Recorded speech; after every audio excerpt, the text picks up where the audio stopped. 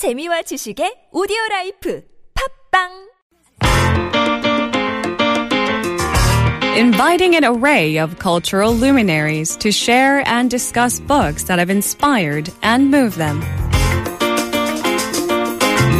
Talk It Up. Welcome to Talk It Up. Joining us today are new guests Esther Oh and John Valentine. Esther studied East Asian language and culture with an emphasis in Korean literature. Originally from California, she is currently a PR consultant, writer, and radio personality. Welcome to the show, Esther. Thank you for having me. John has been broadcasting, teaching, and doing business in Korea continuously since 1986. Father of two grown kids, he's an active songwriter and performing musician. Welcome to the show, John. Well, thank you very much. It's a pleasure to be here. So our Talk It Up title for this week is Let's Explore Diabetes with Owls by David Sedaris, which was published here in Korea last year under the title 꼼짝도 못하고 서 있기. So whose pick was it this week? It was actually my pick. I'm a huge fan of David Sedaris for many, many years. I found out about him, I would say about 10 years ago. My friend recommended me to his book. It was the first one that I read. I think it was Naked. That was one of his most popular books. Right. And then he actually published a number of other books like When You Are Engulfed in Flames or Dress Your Family in Corduroy and Denim. So a lot of titles that really they don't make much sense. And even when you read the book, you're like, okay, why did this guy name these books with these certain titles? But he's a very quirky author, and he's incredibly funny. If you read one book, I'm pretty sure you'll read all of it. And also the funny thing about his books is that the cover just grabs you. He comes up with the most weird covers. Yeah. Weird is a good word. Yeah. So let's talk about the title before we get into the book. What is the title is Let's Explore Diabetes with Owls. What is the connection between diabetes and owls? It is very unusual. As Esther said, sometimes his titles might not make any sense at all. In his stories, he does talk about owls. The explanation that I learned is that once at a book signing, a fan asked Mr. Sedaris to sign a book in a very particular way. Evidently, the expression he wanted was, explore your inner soul. Well, okay. Yeah. and David said, no, I'm not going to sign the way you want me to. I'll sign what I want. And so he put a little bit of nonsense and silliness and something that really doesn't make much sense. Okay. And that's where we get, let's explore diabetes. Instead of your inner soul, explore diabetes with owls. Wait, was that the actual inscription that he went with? I believe so. Yeah, he wanted to. Oh, wow. Yeah, he just wanted to make some nonsense and silly inscription. Would you say that, since you're a big fan of Sedaris, Esther, would you say that's pretty typical of his sense of humor? It is quite typical. I mean, if you listen to him talk, he pretty much writes like how he talks. He has this incredibly an odd voice, a little bit. It's very sing-songy. And I remember him... You mean like even literally? Yeah, literally. It is. And I remember him writing several times in his books that people mistake him, they call him Mrs. Sedaris on the phone. Oh, because yeah, I remember that. Right, his voice is so different and it's so unique. Right. But he has, the way that he talks, it's all these non sequiturs, and you can really see that in his book. He kind of jumps from topic to topic, sometimes seamlessly, sometimes quite abruptly. But I think his personality definitely shows through his books. Right. Well, let's talk a little bit about David Sedaris' background. What do you have for us? Well, he is a gay American writer and also a radio contributor. He was born in New York, but grew up mostly in North Carolina. And he was working a series of odd jobs in Chicago and New York City before he was discovered in a Chicago club by radio host Ira Glass. And you can also read from his book, but he has this obsession with writing in his diary every single day. And during this, in the club, he was reading a diary he had kept since 19 1977. Okay. And I'm assuming that he probably wrote about his family and how crazy they are. Right. And he got picked up and he started doing a lot of radio gigs and things like that. And he began writing essays for The New Yorker and Esquire. And then that's when he published his most well-known books. And a lot of his humor is very self-deprecating. And it's really funny because he touches a lot about his family, his relationship that he has with his father as well as his mother. Although it is self-deprecating, he does it in such a light, almost, I don't know how to describe it. It doesn't feel heavy. Yeah, it doesn't really feel heavy, even though the subject that he's dealing with is sometimes it's quite depressing. He does it in a way that's very jovial, and you can just laugh about it. Right. I felt that way too. It's like he's making fun of bad situations.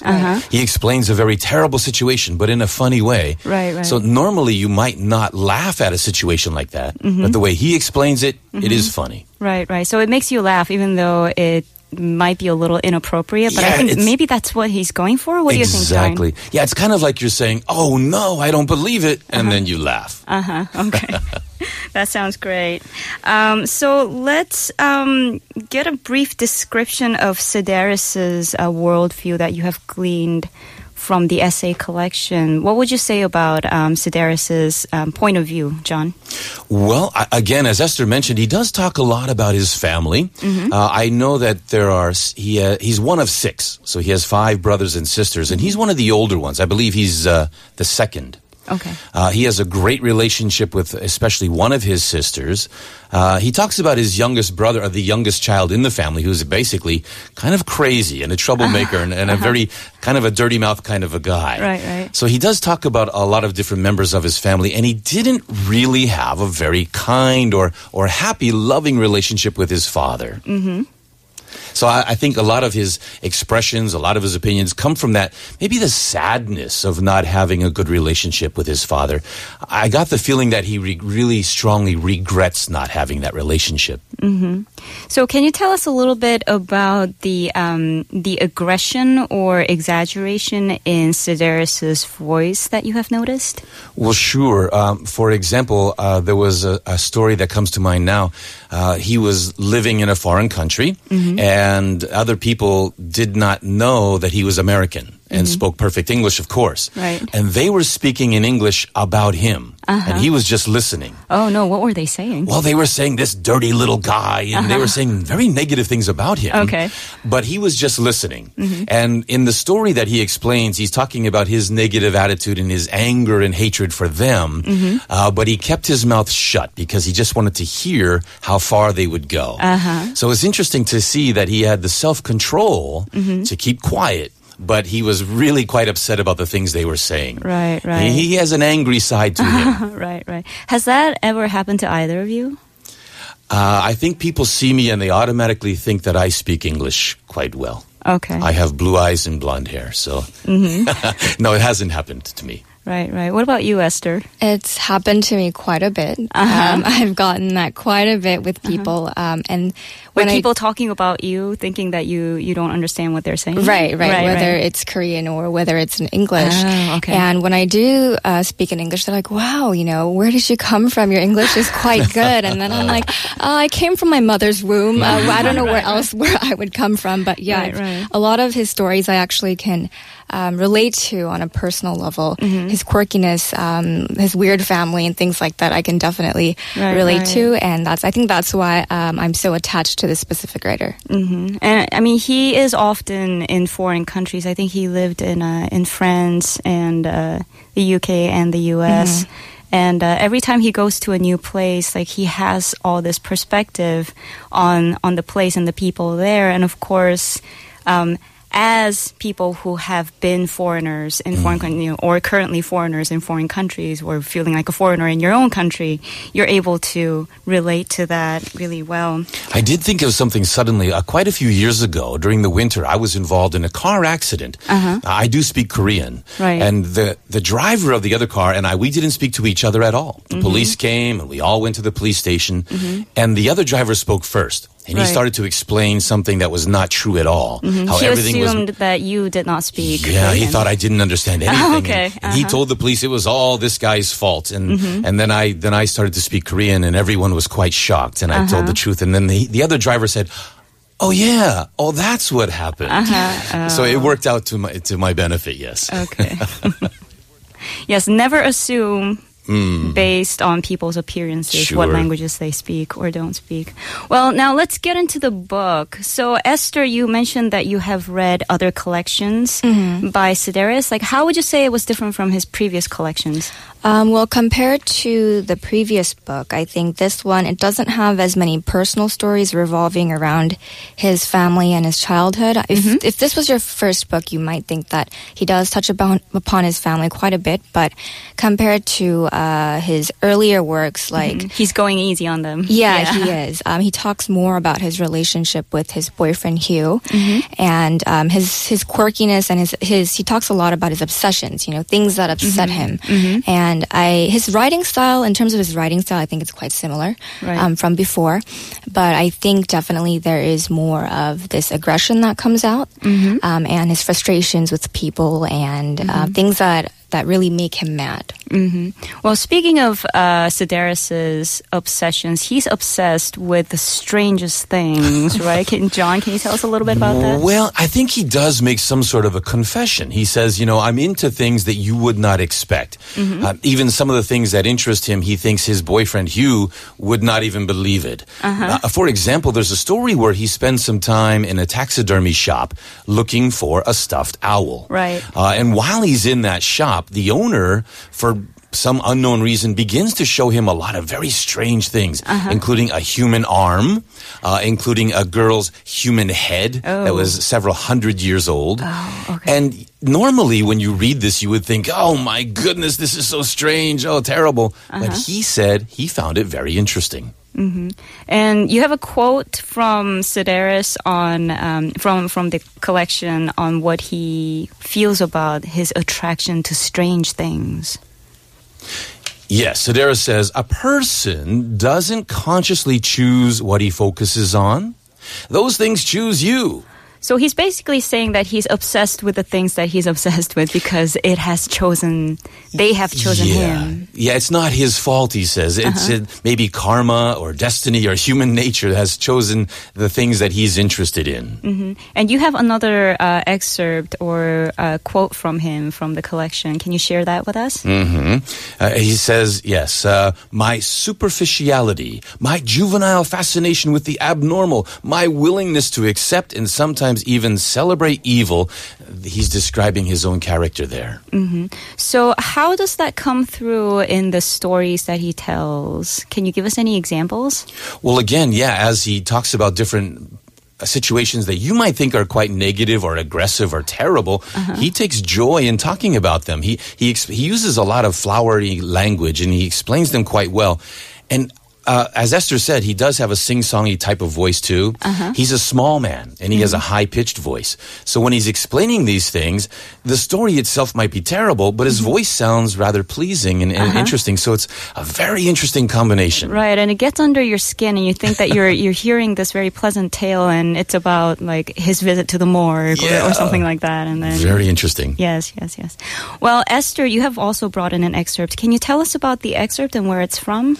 Well, so this excerpt, it's actually quite long, but it's a monologue from the story called I Break for Traditional Marriage. Okay. And it's not from his perspective. It's from the perspective of a straight man that is so enraged by New York State's legalizing gay marriage that he starts killing his entire family. I know it sounds very morbid and dark, but so I'll basically read a short excerpt from this story. Okay. While driving to First Federal, I listened to the radio, an all-talk program I'm partial to where the callers were just as riled up as I was. When I tuned in, Sherry was on the line. If the gays can stand in a church of God and exchange vows, who's to say my husband can't divorce me and marry a 5-year-old, she said. Or a newborn baby, heaven forbid. I'm not saying he's into that, but I guess if he was, there'd be nothing stopping him now. The next caller identified himself as Stavarino. I remember as a boy we had this joke, he said. Your buddy might say, I love this pepperoni pizza, and you'd say, why don't you marry it then? At the time it was just a saying, but I guess now you really could tie the knot with the pizza, couldn't you? I mean, if the guy who cuts my mother's hair is free to wed his little gay boyfriend, why can't I marry a slab of flattened out dough with cheese and dried sausage on it? The host of the show is a guy named Jimbo Barnes, and on pretty much everything we see eye to eye. There's no reason I can think of why you couldn't marry a pizza, he said. Heck, you could probably even marry a mini pizza, one of those ones made from an English muffin if you feel like it. Severino said that he didn't really like English muffins, and Jimbo said that that was just an example. Bite-sized pizza or 16-incher, whatever floats your boat is what the activist state legislatures are saying. This was something I'd never thought of. Marrying an object, my refrigerator, say, or maybe the riding mower I sometimes borrowed from my neighbor Pete's baker. It's a John Deere X304, top of the line with automatic transmission, cruise control, and four-wheel steering. Maybe I could just borrow it again, and when he asked me to return it, I'd tell him we'd eloped, that the mower was my new wife, and until such time as we divorced, it was living with me.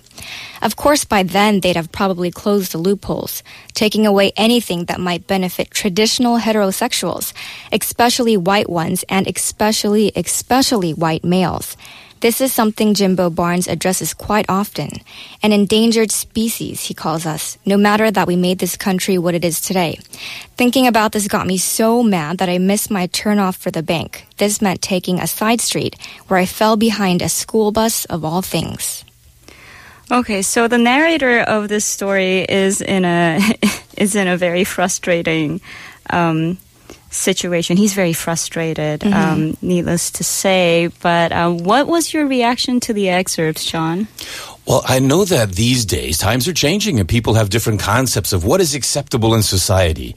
Perhaps in the past, in history, people were more conservative. And these days, we like to stretch the boundaries. We like to test ourselves and to see what is really possible. And as we heard in Esther's choice here of this excerpt, really, would you marry a pizza or would you marry a mannequin? Would you choose to have a relationship with a pencil? Are there any rules at all anymore? Mm-hmm. Well, he is being very ridiculous here, I have to say. My favorite part of the excerpt was when he goes into a detailed description of the John Deere X304. He's like, it's top of the line with automatic transmission, cruise control, and four-wheel steering. Sounds attractive. Very attractive.